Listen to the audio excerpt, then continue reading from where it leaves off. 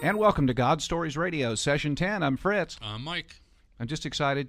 I'm always excited. I always say that. We've been waiting for another week for, we have another woman that's going to be giving their testimony.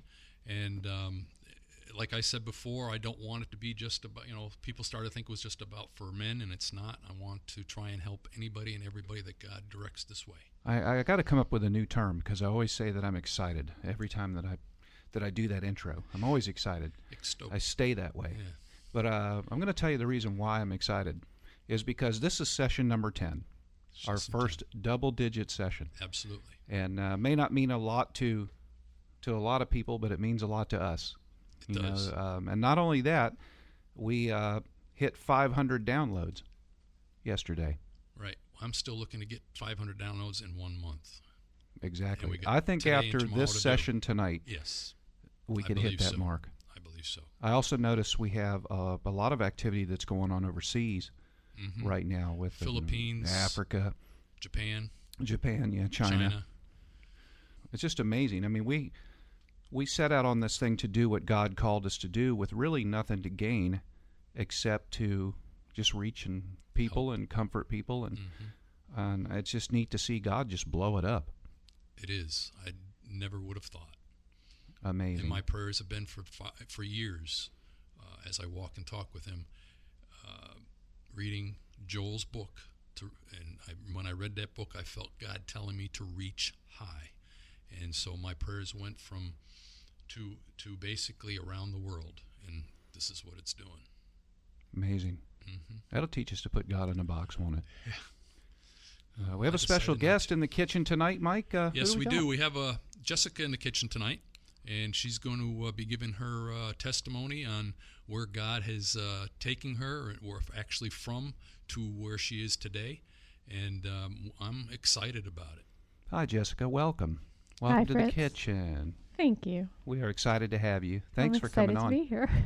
I know I told my sister, you've got to come on and give your testimony, and she sent me back an email that says, do I have to get a sex change before I come on your show? And I went, no. We're going to have 3 women in 3 weeks, so she's getting ready. She's getting prepared to come on. So, Jessica, feel free to take it away. We're excited to hear your testimony. Oh, thank you very much, Fritz. My name is Jessica. I am 40 years old and the proud mom of 5 beautiful babies. But I guess I just want to share where God has brought me to and the brokenness he has brought me through. I'll start with my childhood. It was a basic childhood. I have my mom and my dad, and they're still married. I have a sister and brother younger than me, so I'm the oldest. I grew up Lutheran. I didn't have a relationship with God. I had a religion. And back then, I always thought I was a Christian. I believed God and Jesus died for my sins, and the Holy Spirit, the Holy Ghost we called him, was just this entity I didn't really have a connection to. At 17, I joined the military. I joined the Air Force. I was one of those that had to know where she was going in life and was very unsure, where to go to college, or we couldn't afford to send me away. So I was not going to stay home. I was going to go. It was pretty gutsy, I guess, on my part. I don't know. I went. So jealous. I wanted to go in the Air Force so bad. I wanted to be a pilot. I had heart problems as a small child, so I couldn't go. Oh, jeez. 17. Wow. Well, I did the delayed entry, so I signed up. Okay. But at 18, I had my senior year, the last summer, and then I left. It was the best thing I did. I mean, it was security away from home. I was fed, clothed, and had a job, and they paid to teach me, which was pretty sweet. While I was in the military, I went in very naive, to be honest with you. I grew up, I don't want to say in a bubble, but I just wasn't really prepared for a big, mean world and a lot of manipulation, and I was naive, like I said. Part of my early forms of brokenness, I guess you could say, was desiring just to feel loved, and that came through relationships, and it just seemed to be one broken relationship after another, and I so wanted to just feel that love and acceptance from people, especially a man, because to me that was the ultimate love. you know, to Sure. have that connection and share it so strongly with somebody. Not good, because each encounter left you a little bit more broken. I was 19, and I was a student up at Wright-Patterson Air Force Base, and I was friends with a man. He was 35, so to me, I was a child in this man's eyes. I shouldn't have been anything more than an immature child. I looked at him as my big brother, my big protector, and I was in a situation and he raped me. That moment of not being in control was one of the worst, darkest moments of my life. And I vowed from that moment on, no man will ever control me. That brokenness led to severe depression and suicidal thoughts. What made it more challenging for me, I suppose, is the fact that in the military, if I admitted to those things, then I would have to be sent to a place for crazy people, probably given some sort of medication, and that was not an option, and going home is not an option. So I stuffed more than I healed. I did do some counseling, but what they kept telling me is you're suffering from post-traumatic stress disorder. There's really not a whole lot we can do with that. We can give you Prozac and Zoloft. And this was a time frame when taking those medications gave you the implication of being crazy. Oh, mentally unstable. Yeah, you need those things. For me, that wasn't an option. I was more worried about the stigma of something helping ease the symptoms than I actually was coping with the rape. I was transferred from that base to my permanent base at Maxwell. It's in Alabama. It was very challenging for me there too, because the man that raped me was black. I never had an issue, but that moment of brokenness skewed something in me, and all of a sudden it became them as a race rather than taking that individual on his own merit and what he had done. I had made it as, I guess, a defense tactic, a coping method, that it was just a blanket. And there was this really awful, I want to say, hatred Sure. for black men. Understandable. So you just kind of labeled the Yeah, entire race, so to speak. right. And it was wrong. I know that, but in the time of brokenness, you really don't think quite rationally. No, you don't. Oh, no. You really don't. Absolutely not. Not at all. Especially when you don't have Jesus. Yes. I got to that next base, and it was like, it was great. You know, I'm away from that. And the thing is, when you don't deal with something, it comes back. You may not feel it right away, but when the next major stressor happens, all of a sudden everything seems to be out of whack, and that's what was going on. And then the depressions would come again, and then I'd go back into counseling, and it would be the same thing. Well, this is post-traumatic stress disorder. We can give you this medication. And it's like, all right. And I just tried to cope, and in coping, I went from one relationship to the next to ease the brokenness in me, not realizing I was only creating more brokenness. I met my husband at the time at that base. Very quick. We hit it off as friends. We were engaged in less than a year. I mean, I was met, engaged, and married him in less than a year. And I carried all my brokenness into that marriage. And what I've learned is two broken people don't make a whole. No. You know that. It's called baggage. Right. Yep. A lot of turmoil in that marriage. I did a lot of damage through selfishness. I had this emotion called rage that I had never had before, and anything would set it off. It was so hard to control something, and it was so violent, it was so angry, it was so broken, and it was so bitter.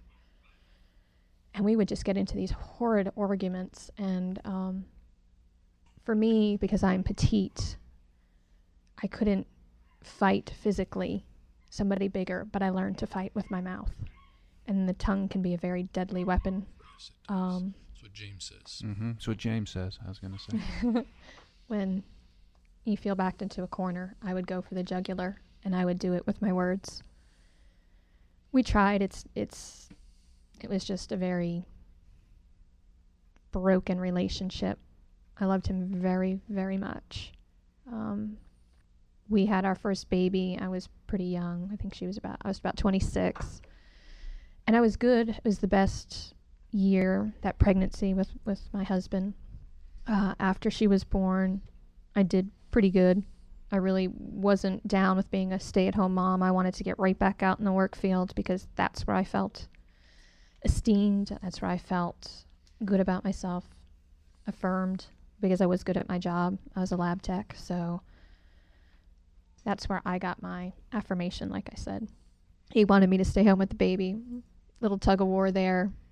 My mom enters the picture. They win. I lose. I stay home and raise a baby. About 9 months after Madison was born, I went through postpartum depression. So depression comes back in. My husband really didn't know how to deal with it and was probably tired of dealing with it at that point. And we were screaming divorce at each other, and it was done. And that level of just hopelessness will bring you to places that you'll never imagine yourself going. And a friend of mine, another male friend, he was actually friends with both of us.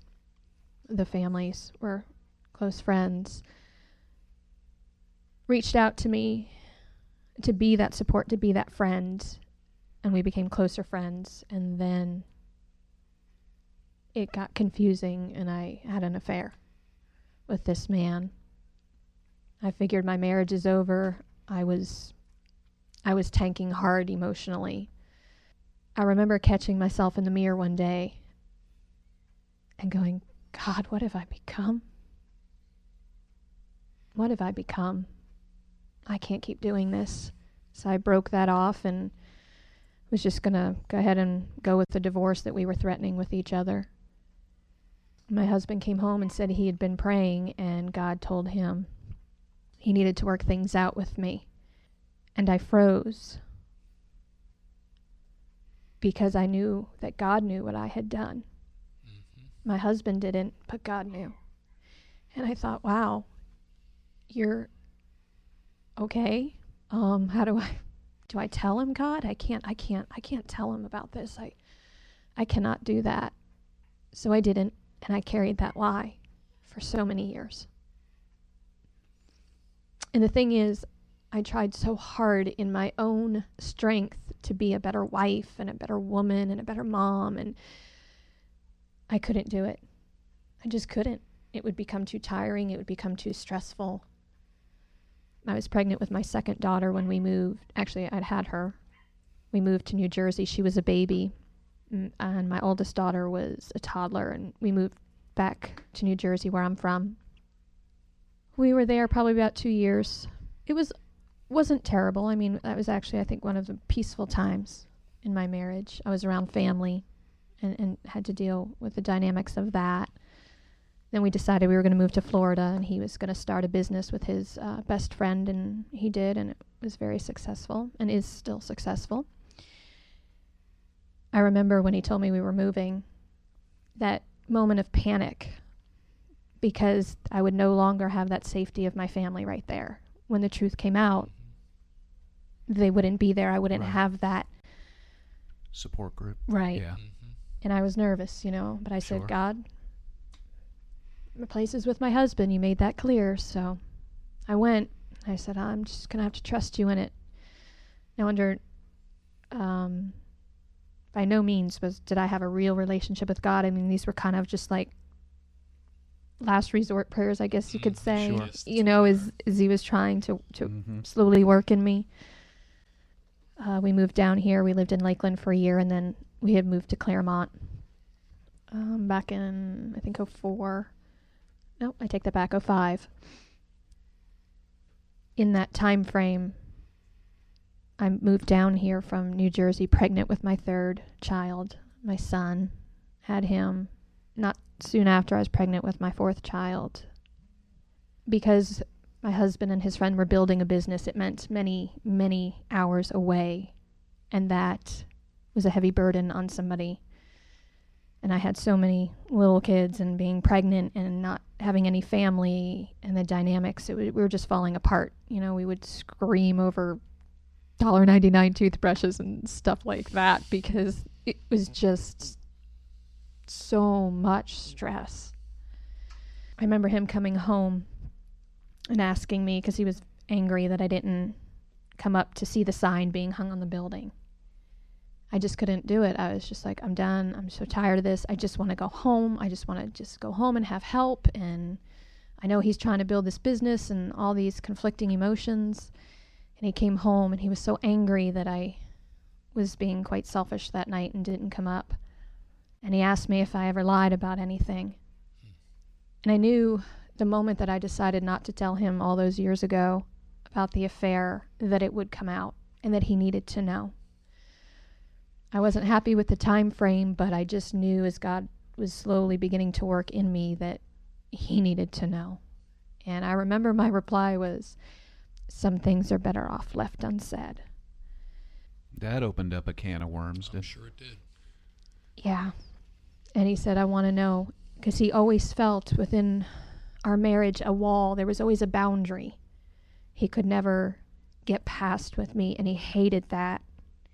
And really, it just stemmed from being raped and have that moment of absolute helplessness and not being in control, and somebody just taking what is not rightfully theirs. I mean, he just did that. He just took from me something that I did not freely give. Many years.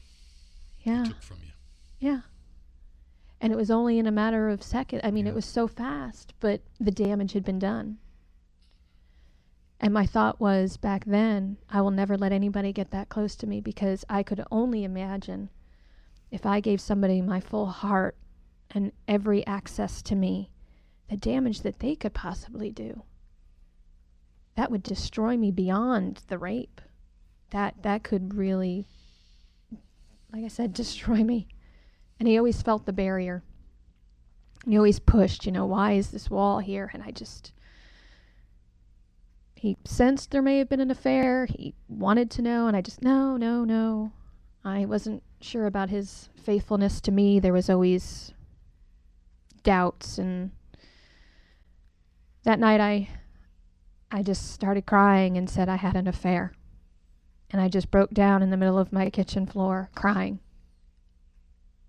thinking, oh God, please don't let him hit me. Not that he was abusive in that way, but in my mind, I deserved that. I deserved to be hit for what I had done. And I just went through every scenario because I carried all this guilt and shame, but I masked it for a while. But now it was to the surface. It was there, and now it's out and it's exposed. And how do you handle that? But he didn't. He came over and he just held me. And I just cried and I said, I'm so sorry. I'm so sorry. And then I had such relief because he didn't start screaming at me and he didn't hit me. He just held me while I broke.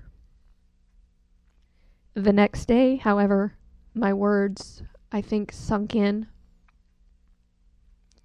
And he realized what I had done, and then the anger hit. I think maybe it was shock for him, or just seeing me break, I don't know, and knowing that there was total vulnerability for the first time. And that's when it got really bad. The fighting was pretty bad, the name calling. And I just know it came from somebody that was really hurt in the betrayal of it. I understand that. But I didn't deserve to be called the things I was called over and over again for years. And I figured, you know what? It's done. I said it. Now he's going to leave, and I deserve that. That's really ultimately what I deserve. I don't deserve to be married to this man after what I've done. He said that he was going to stay in the marriage. We were never to discuss it. And no, we were not going to get therapy for it. It was that thing that had to be brushed under the carpet. But anything that we fought over or about afterwards, that was the trump card.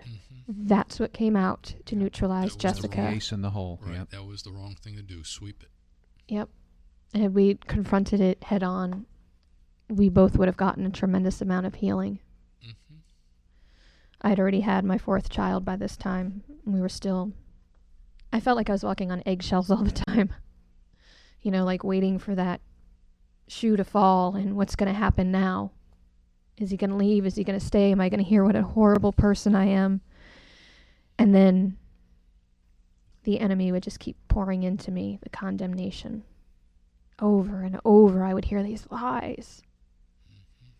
And he used my husband at the time to really mentally wipe me out.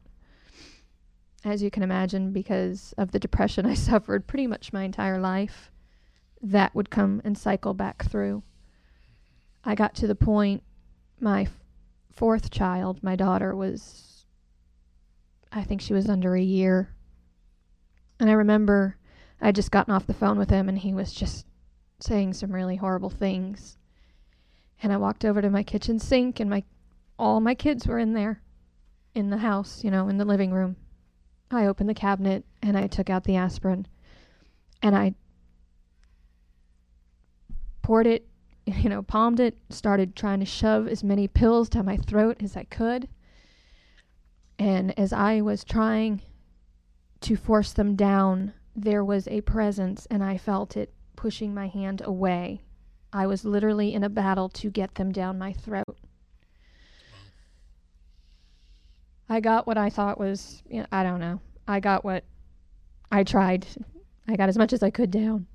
And I threw my hands in the air and I said, God, if I live, I live. If I die, I die. I can't do this anymore. And I heard very clearly and very loudly, it's not about you and your husband, but you need to be there for those kids. And I said, well, God, problem is I just took this and I know how it works. You go to the ER, they're going to pump my stomach. They're going to, you know, then it's all going to come out. This is going to be like out in the open. And fear gripped me and I didn't know what to do. And back in the day, they used to tell us, and I'm sure you know this, always carry the Ipecac, you know, if your children swallow something, this will make them vomit it. Never carried it, never had it. One day randomly threw it in my basket because I happened to see it as I was walking down the aisle. Took that, started vomiting it up. He came home, just looked at me in disgust. I don't even think we had any words at that point. I did not tell him what I had done. I hid that too. I had a lot of fear. 2 weeks, I was still throwing up. Because I worked in a lab, I could check my levels, and I knew my liver enzymes were a little messed up from the amount of aspirin, but nothing fatal, nothing. But I kept throwing up. And that's when I did a pregnancy test. And I was pregnant with my 5th child. And the realization hit me in that moment of weakness, in that moment of despair. I was willing to take my life, but I would have taken my unborn child's life too. But God is so good because even then, he was intervening in my life. And I had like little moments of that where I saw, and it was amazing. They are amazing, aren't they? But because of my guilt and shame, I wouldn't reach out because I was so dirty. And how could he love me if I'm this dirty?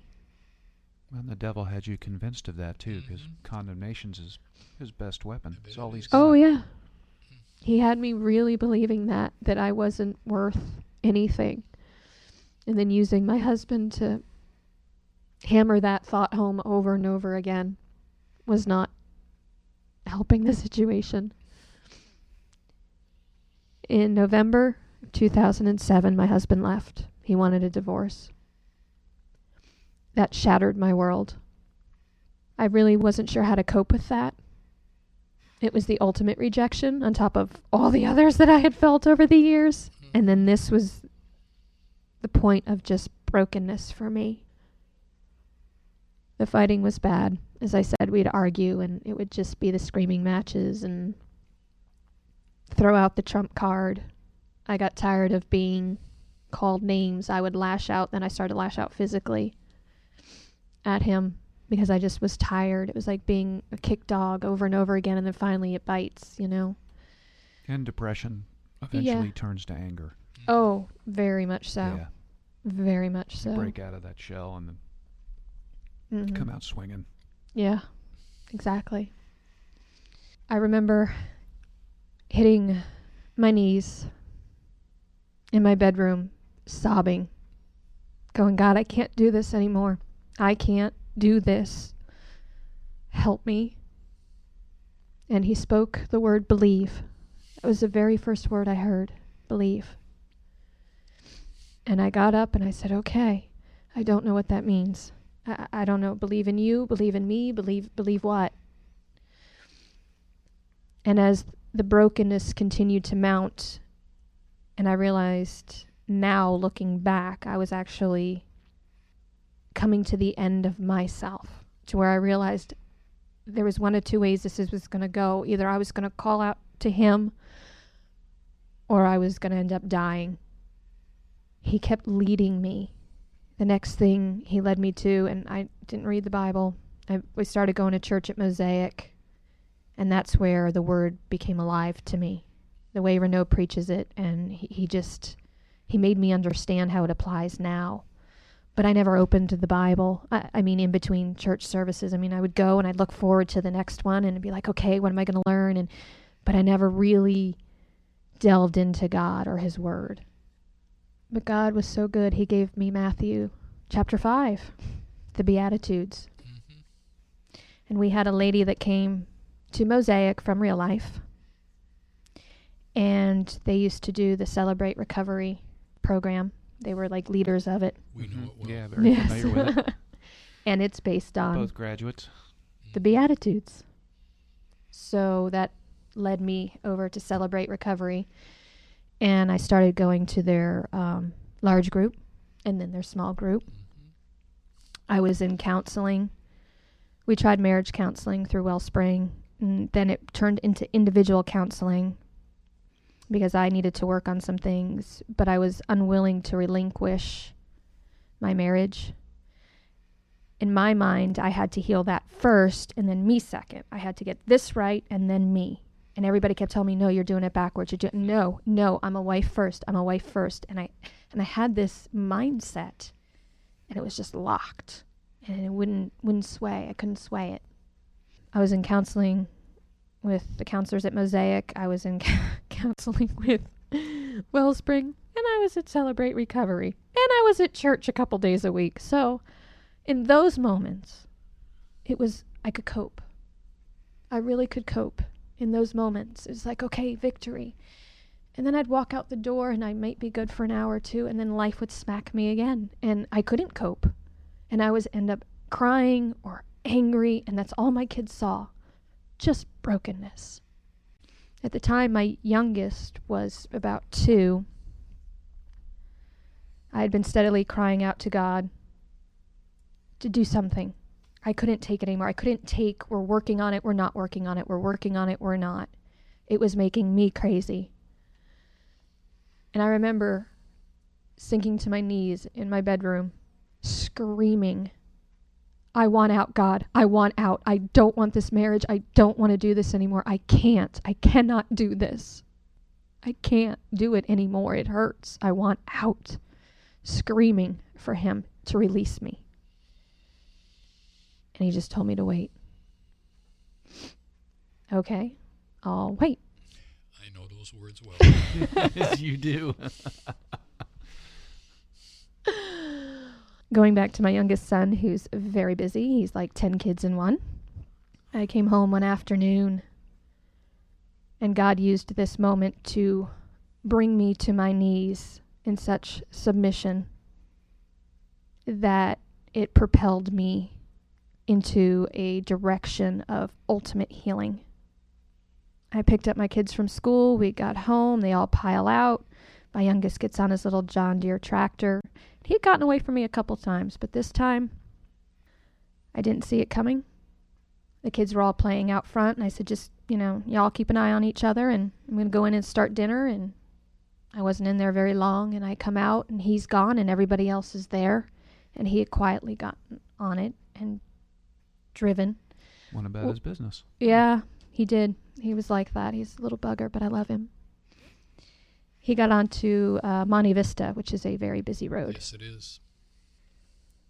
I remember standing at the foot of my driveway as we all, I sent the kids out in every direction, find him.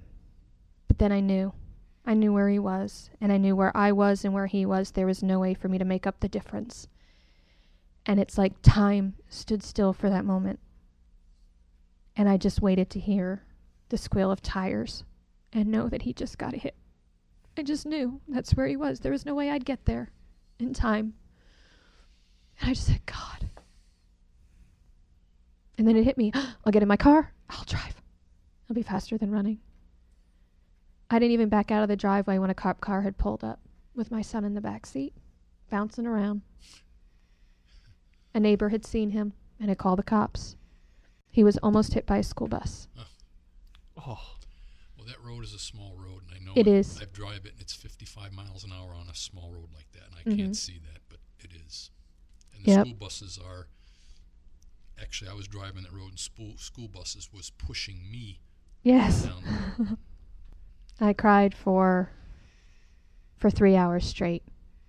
And I had talked to my counselor at Mosaic earlier about getting help for the brokenness and the anger, and not really sure where to go. Where do you go? I mean, I was doing okay in these Celebrate Recovery and the counseling sessions, but when life would hit, I just couldn't function in it.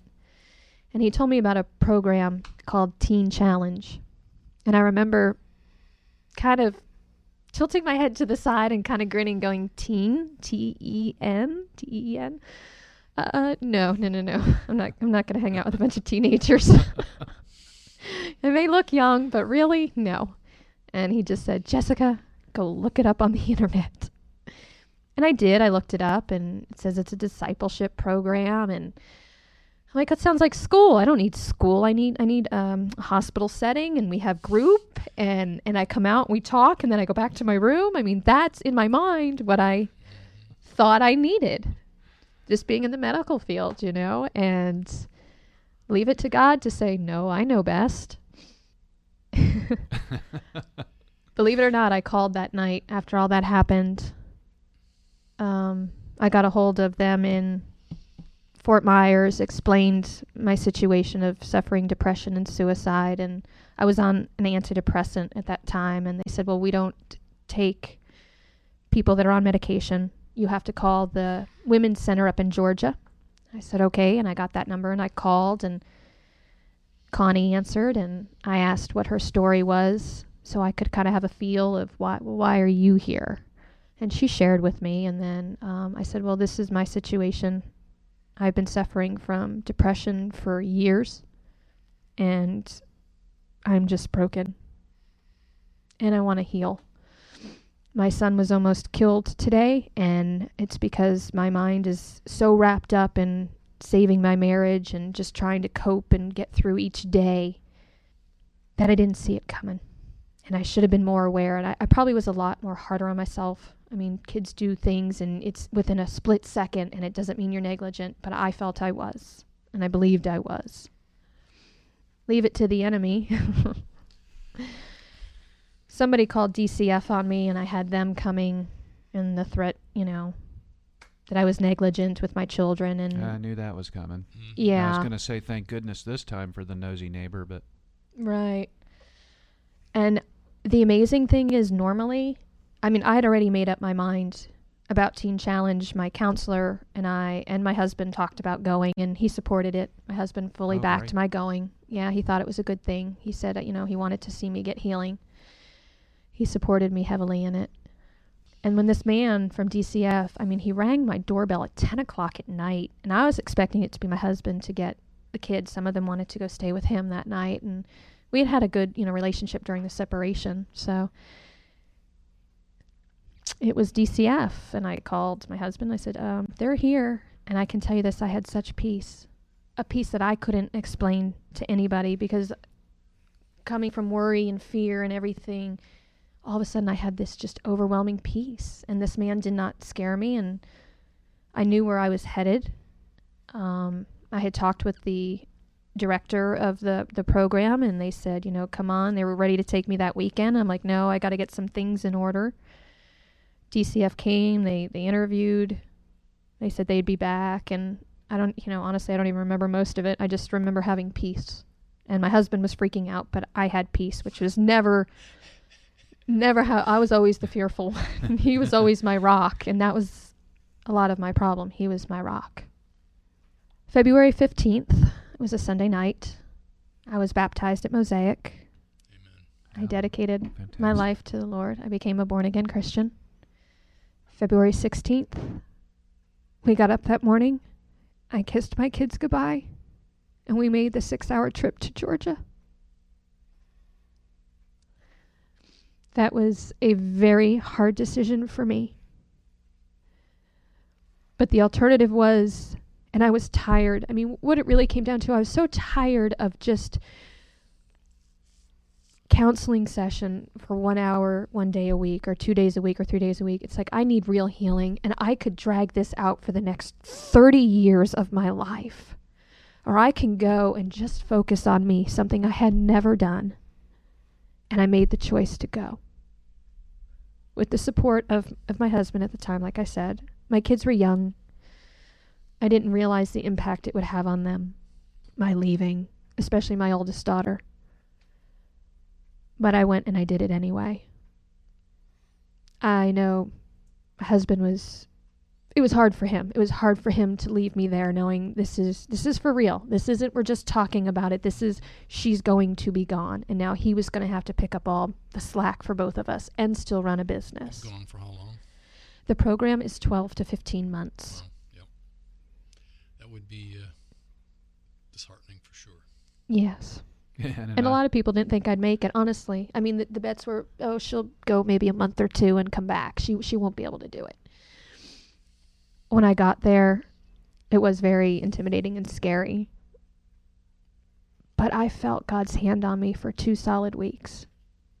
I literally could feel his hand upon me. And I had such peace.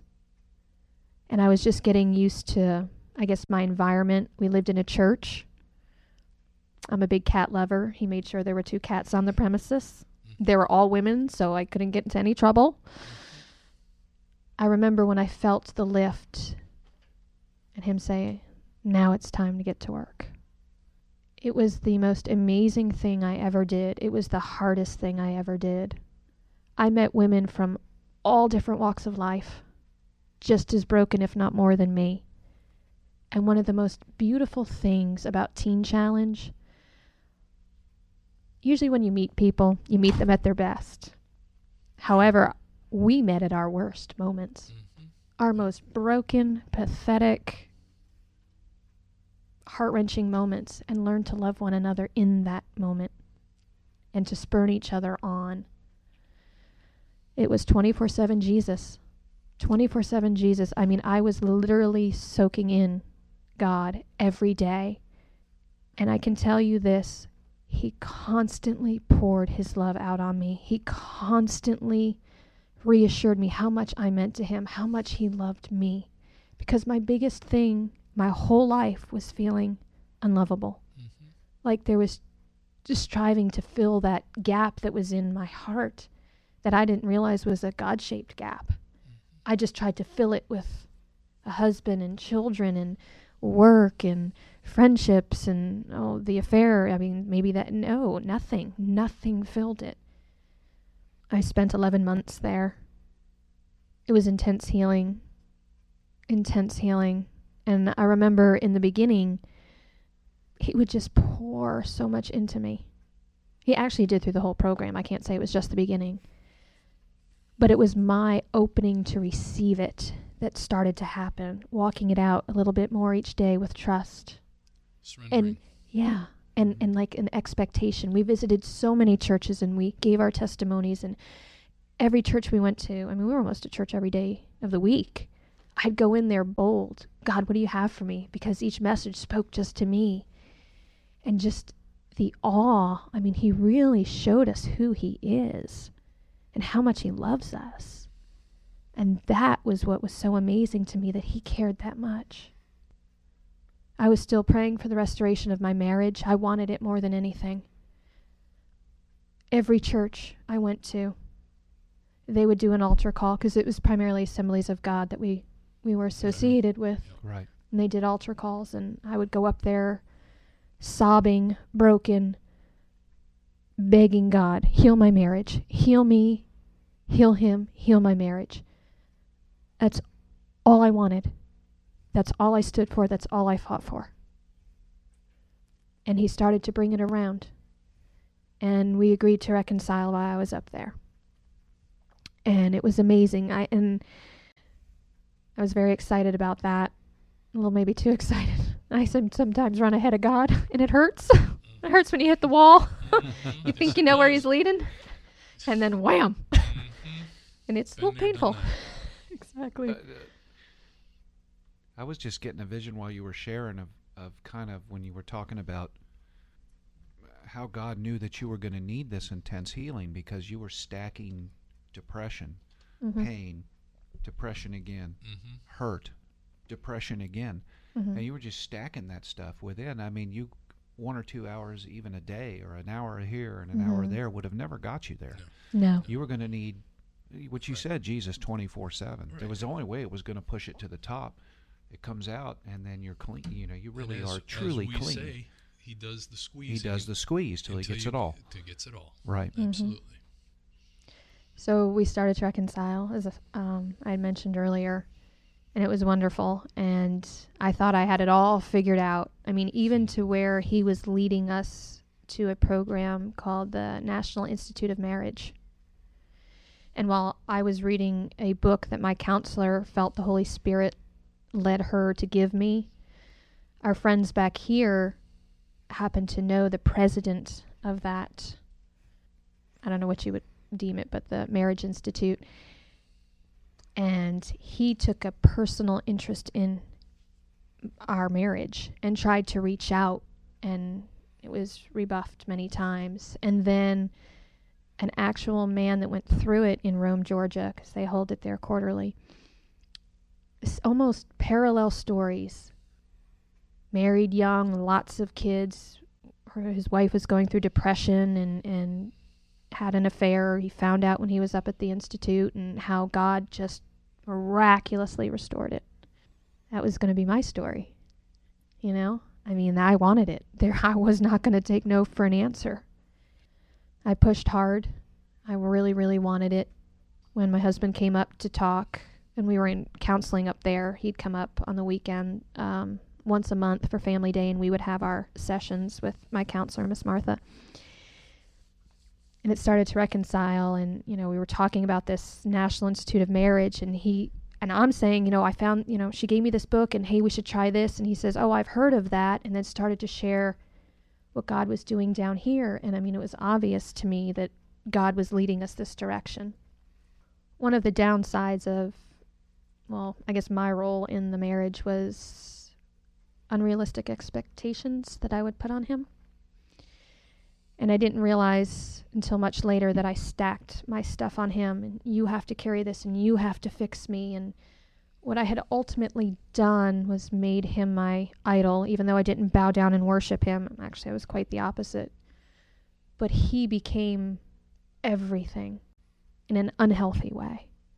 And that's a lot of pressure for somebody to carry too. So I piled all that on him, and he couldn't cope with that. The business was getting ready to move around the same time frame as this seminar. It was a 5-day intensive, and I got angry because I felt, at what point am I going to be the priority in this? It's always work, it's always this, it's always that, but when is this marriage going to take priority? It needs to if it's going to live. And we went into the same cycle. He'd pull away, I'd lash out.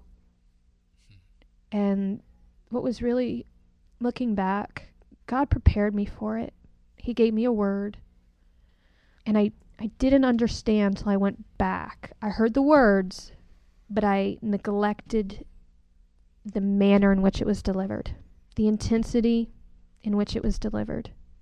I was getting prayer one night, praying for the restoration at Courts of Praise. We went there every Monday night.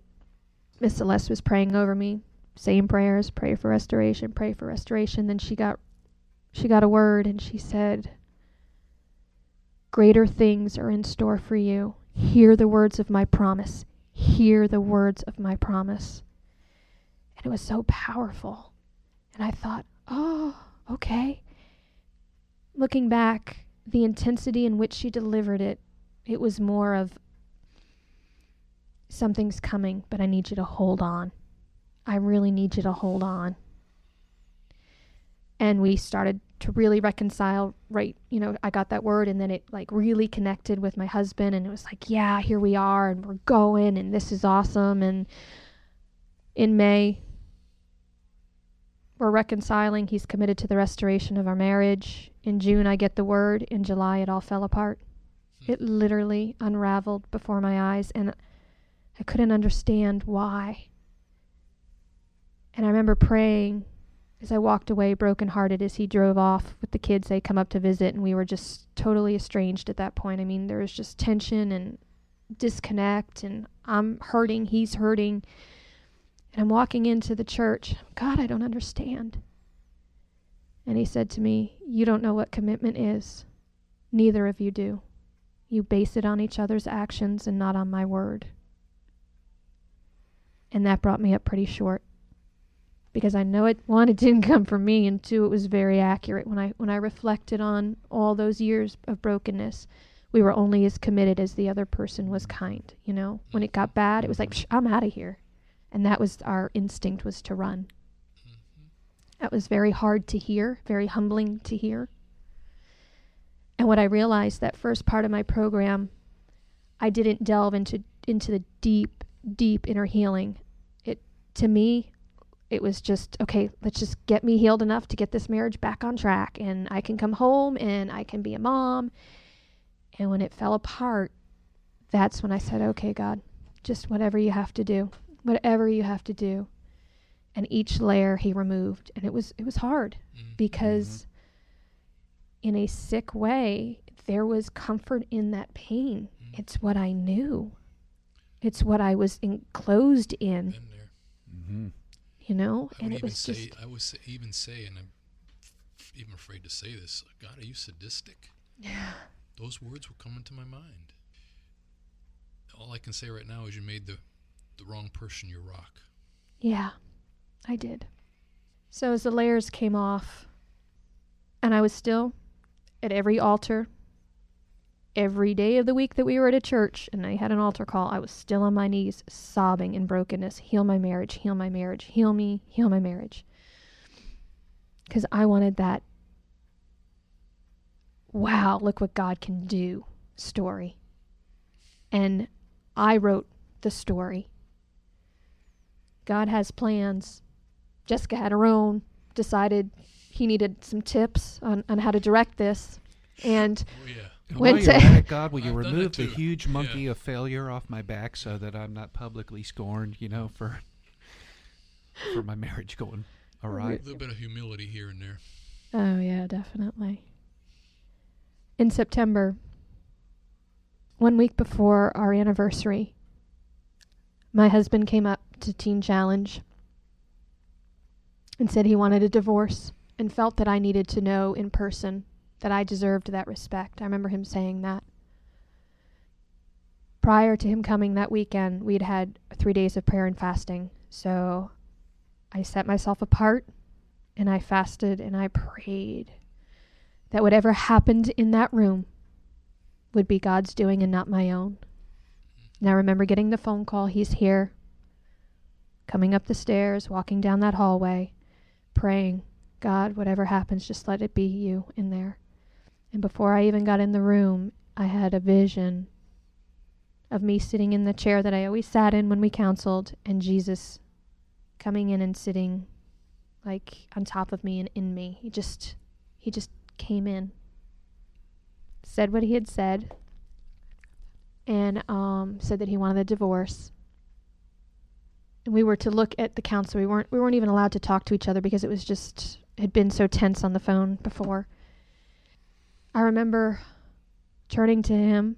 I asked Miss Martha first, can I please talk to him directly? And I didn't even know it was going to happen. I really didn't. But I took his hands in my hands, and I looked him in the eyes, and he thought I was going to pray. And I just started repenting for all of it.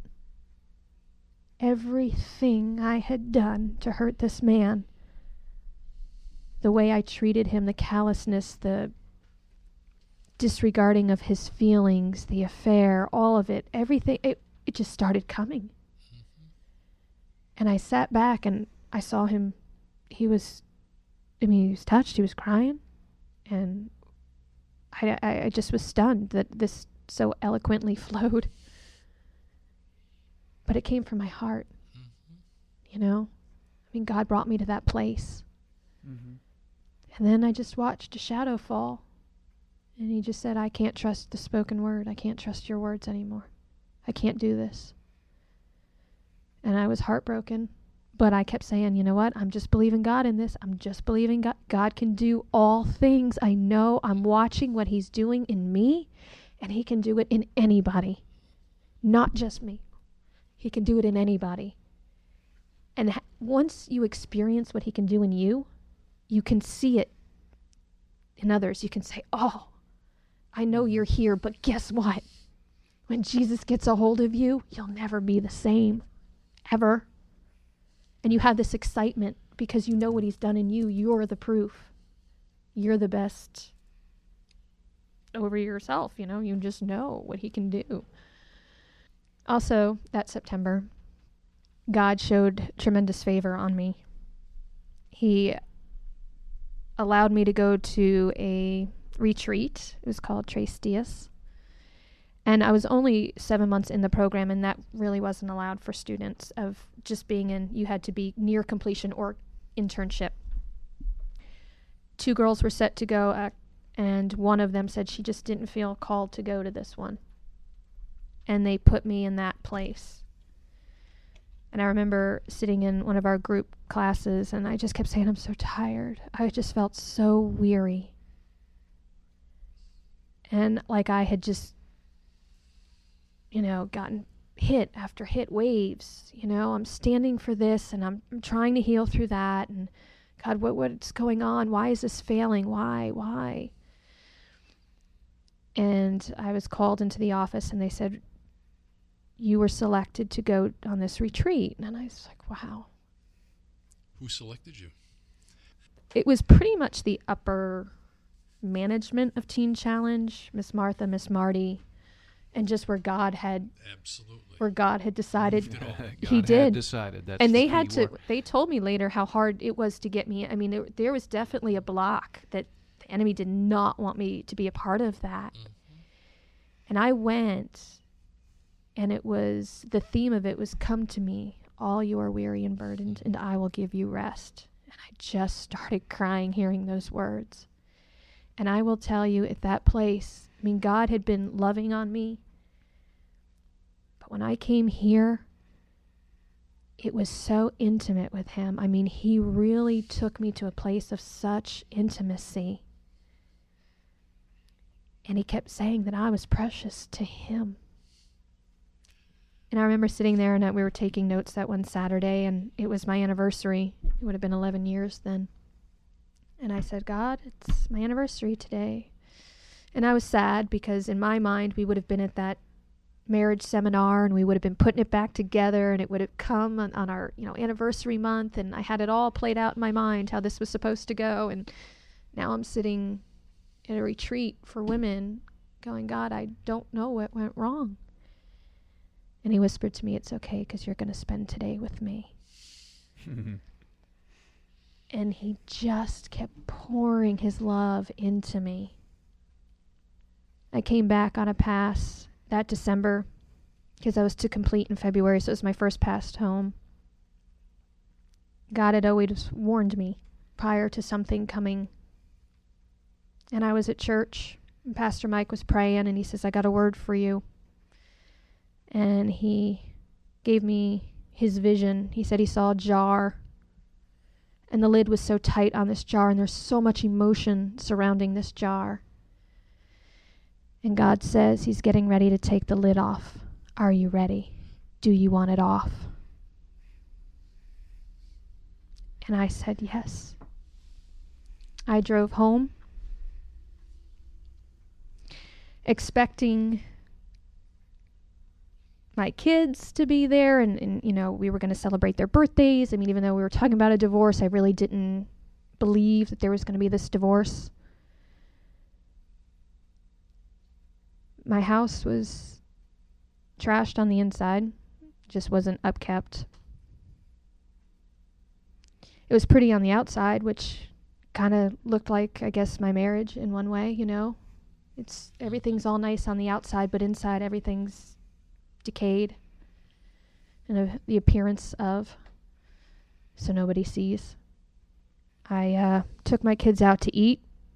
There was no food in the house. I mean, it was just very unprepared, I guess. I mean, when you live in a bubble for those 9 months and then you go out into the real world, it's a little overwhelming. And you're trying to figure it out and not have a cell phone and just, you know, I mean, what did we do without cell phones? I don't know. We were at dinner and my second oldest daughter told me about her dad's girlfriend. And they were living together. And I didn't know. It all made sense after that. The push for the divorce. And, I mean, he'd moved on. Mm-hmm. And I wasn't prepared for that at all. And the funny thing is, the other women up there kept telling me, he's met somebody else, he's with somebody else. I said, no, you don't understand. We've been through this. No, there's no way, he would never, no. And sure enough, that's what happened. I had to find a lawyer. There's scrambling for all this. And I remember them telling me here, my counselor back here at the church said, you need to stay. You don't need to go back. You've had enough healing. You don't need to go back. Stay, and you need to figure this out. You know, this is getting serious now. I mean, the kids and there's the divorce, all of it. And I said, no, I'm going back. God's not done. I got in that car and I drove the 6 hours back, pulled into the front of that church and sat there and wondered, God, did I just do the right thing? Did I just do the right thing? I didn't want to get out of the car. Part of me was like, I'm going to try and go home. I don't have to come back here. I've been here this long. Why come back? I got out of the car. I walked in the front door, and God is so merciful. He always is to me. Yes, he is. Mm-hmm. One of my Teen Challenge sisters comes around the corner, and I literally fell into her arms sobbing, because now it all converged. Sure. Everything. The worst thing that could happen. And I was willing to work through that too. We'll work through it. He can do it. I know what he did in me. He can do anything in this relationship. He can heal it all. I know. Hence the question, I'm about to take the lid off. Are you ready? Yeah. Amazing. Yeah. He prepared me. Yeah. I remember sitting there stunned, talking to my counselor, going, I don't know how this happened. How could this happen to me? I was so sure. I didn't see this thing coming.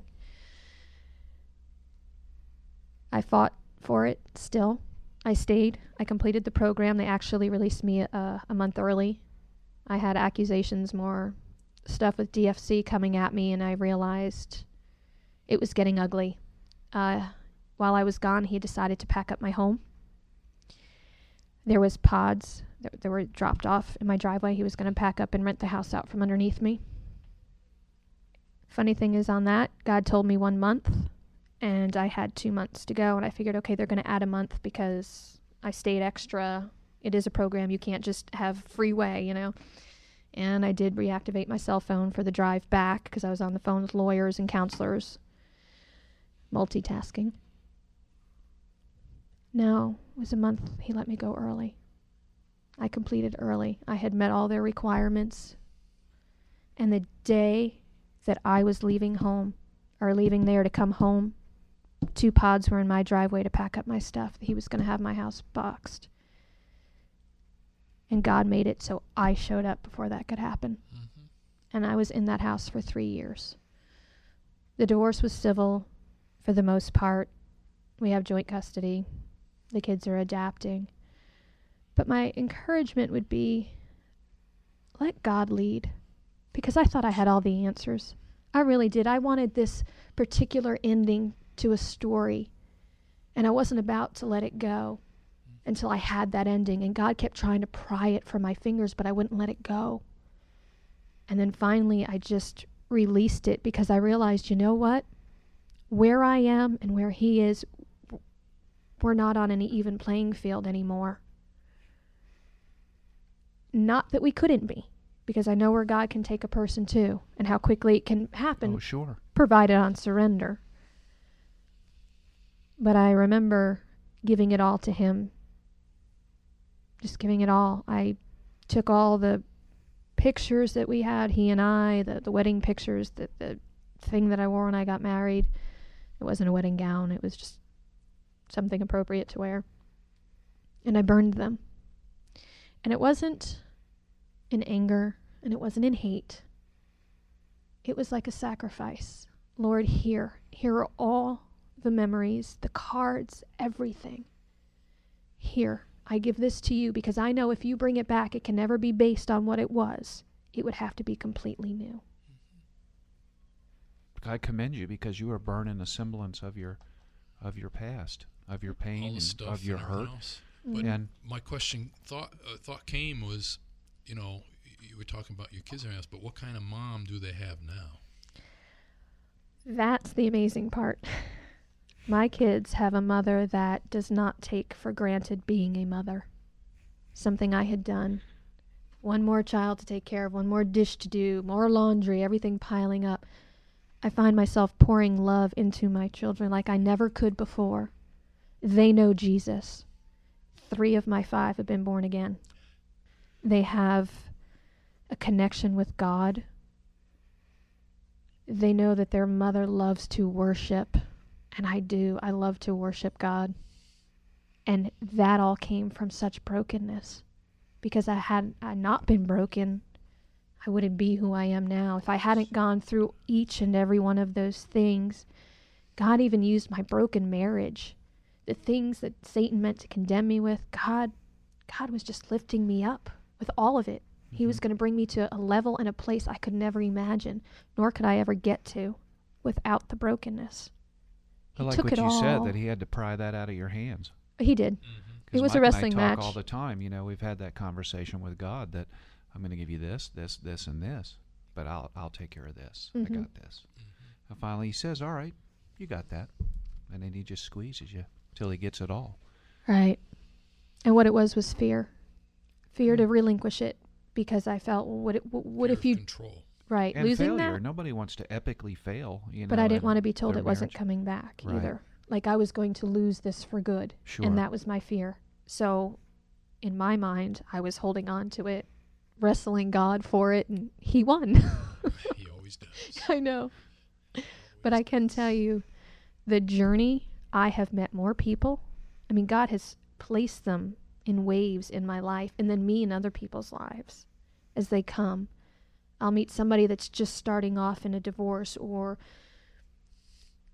had an affair, or there's something and they need encouragement, and God just brings those people. And you know, when you meet another believer, they're not just a fellow believer, they become your brother, your sister, and your family just expanded.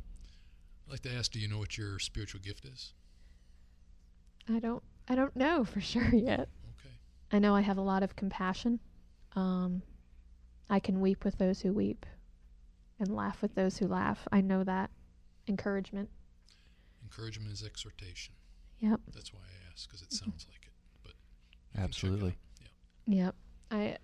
I did do a class at Mosaic, and I have the gift of mercy when we did the little charts and came out the gift Right. of mercy, which was surprising to some. I don't know why. That may be insulting. I don't know why they thought that. Anything's possible when you're just totally clean. The Holy But Spirit it just free does flowing. say in the Bible that you should be equally yoked with your mate. And what I've seen over the past 7 years, even the slightest difference, even both Christians, and one is here, up here, and one is down, halfway down, there is still going to be a between each other. It's got to be equally yoked. And I've been praying for that for 7 years now. Equally yoked. Right. I have too. I also want to make this point because I used to beat myself up so much about this, and sometimes I still do. I'm not, I think sometimes our perception of ourselves as Christians is skewed. Sometimes I think that we believe we have to have it all together, that we're going to walk it flawless. Well, see, now I have Jesus, so I don't make any mistakes. And I feel like I've made more mistakes, hit more walls, stumbled around blindly, going, wow, I know that I'm supposed to do this, and yet I still do this. But Christianity doesn't mean I'm perfect. No. It just means I get back up. Some people think that, though. Right, and that is wrong. It's really wrong. It is. Well, Paul said that before we did. He did. Paul, Paul. Why do I Bible, do the things I don't want to do? And right. Romans 7. And that's why we're covered in grace. Coming from Paul, that you would think a Christian would think Paul is probably one of the strongest and most devout Christians and so on, and met God, and he wrote the words in Romans 7. I do what I don't want to do, and I can't stop it, and I do and I don't do, and it's just. It's powerful, and I can tell you, each year I grow stronger, and my kids see it, and they see the balance, and they know their mama prays for them. Every night my son comes up to me and says, Mom, and he will hound me incessantly. Good for him. Pray for me. Mom, I want you to pray for me. There are times when, you feel it, things are going on, and it's just like, I'll say, that's it, we're praying, and we stop and we pray. And then things come back into order. Because I've learned to take that authority. And God has really given me the grace to be that spiritual leader, something I didn't ever think I could do. 4 years ago, I was falling apart. You can't unless you have Him. Exactly. Right. And, during my walk, I believed, I put 2 wives on a pedestal. And I did. I lived for them pretty much. And I always thought they were my best friends and so on. And then I started to walk with God, and then I said, now how can I call her when she comes my best friend? Because Jesus is my best friend. And what I saw, what I read in a book that was given to me, that when the husband puts God first, and then the husband herself puts God first, everything secondary comes into place. And that's the way it should be. Mm-hmm. But I didn't understand that concept at all. My priorities had always been skewed. And same with my husband at the time. I'm praying that eventually we'll be able to be friends. Where it's friendly. I mean, we're getting to that place, and that's my heart's desire. Right. I don't want tension. Because the kids don't deserve any more brokenness. They don't. I love my children more than life itself, and there's nothing I would not do for them. Amen. In fact, I did, and I hope they look back and see how much I did love them by going to Teen Challenge and by doing that, the sacrifice. Oh, they will. They will. Oh my gosh, yes. They will. I mean, I know They it's young now. that. My oldest daughter, I'm completely estranged from right now because I left. Happened. I know. And God promised me He was going to heal it. And I'm my youngest daughter, the same thing. Right. Yeah, I'm kind of going through that with my oldest son as well, but It'll happen. It will. God promises that He Oh, would yeah. restore. Absolutely. Jessica, I'm so touched by this. We typically don't close the show with prayer, but I just feel led to ask you if you would, Sure. especially just pray for our listeners out there. Right. I just feel a presence right now, just an anointing on the program I can't describe Absolutely. in this room. So if you just pray for the listeners, and we'll close it up. And thank you so much for coming. Thank you for and having sharing your me. story. Thank you. It's going to be Powerful. amazing. I I'm looking forward to speechless. getting the feedback and just sharing it with you. yeah. And Definitely. would you be willing to answer questions? If Absolutely. some of the listeners had questions Absolutely. about. I would. 'cause, I'd there even may meet with be- them if they wanted to. Sure, there I may have be no some issue with that. listeners. I mean, there'll be people downloading this all over the world. So we have a blog set up and whatnot. So there may be some questions that may come in, and I'll just get those to you. I That'd would be wonderful. absolutely be more than happy to, because I know Fantastic. what God did for me, Amen. and He can do for anybody. Amen. All right, give us that prayer Okay. for those women and anybody else that needs to hear this. Dear Father God, I just praise you and I thank you for this opportunity to come and share my testimony, Father. Lord, I thank you for taking just the broken pieces in me and making them whole. For giving me beauty from those ashes. Father, I know that there are many, many people out there, men, women, children, teenagers. They're hurting, Father. They're broken. They don't know where to go. They don't know where to turn. Father, I pray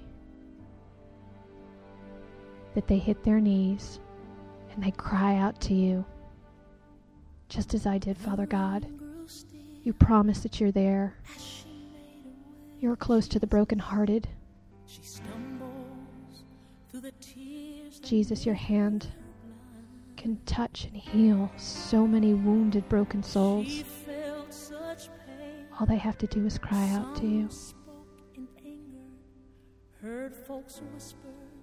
Father, I ask for your mercy and your grace.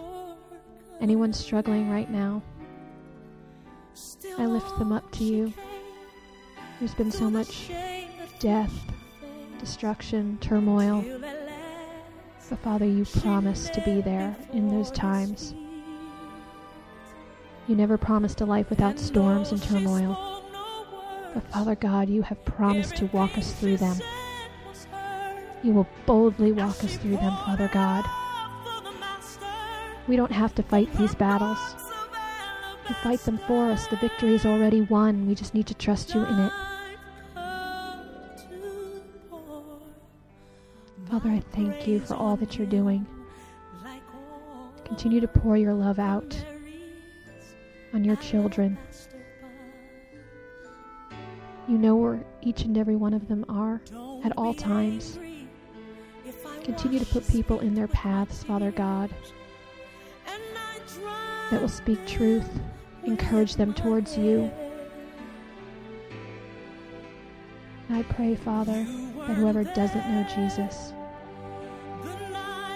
that they will come to know him. Not only as Savior, but as Lord and best friend.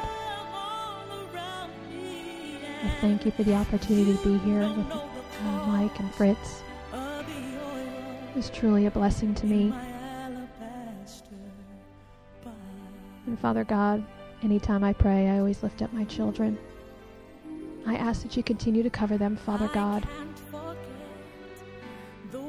Protect their minds, their hearts, their souls, their spirits, and their bodies.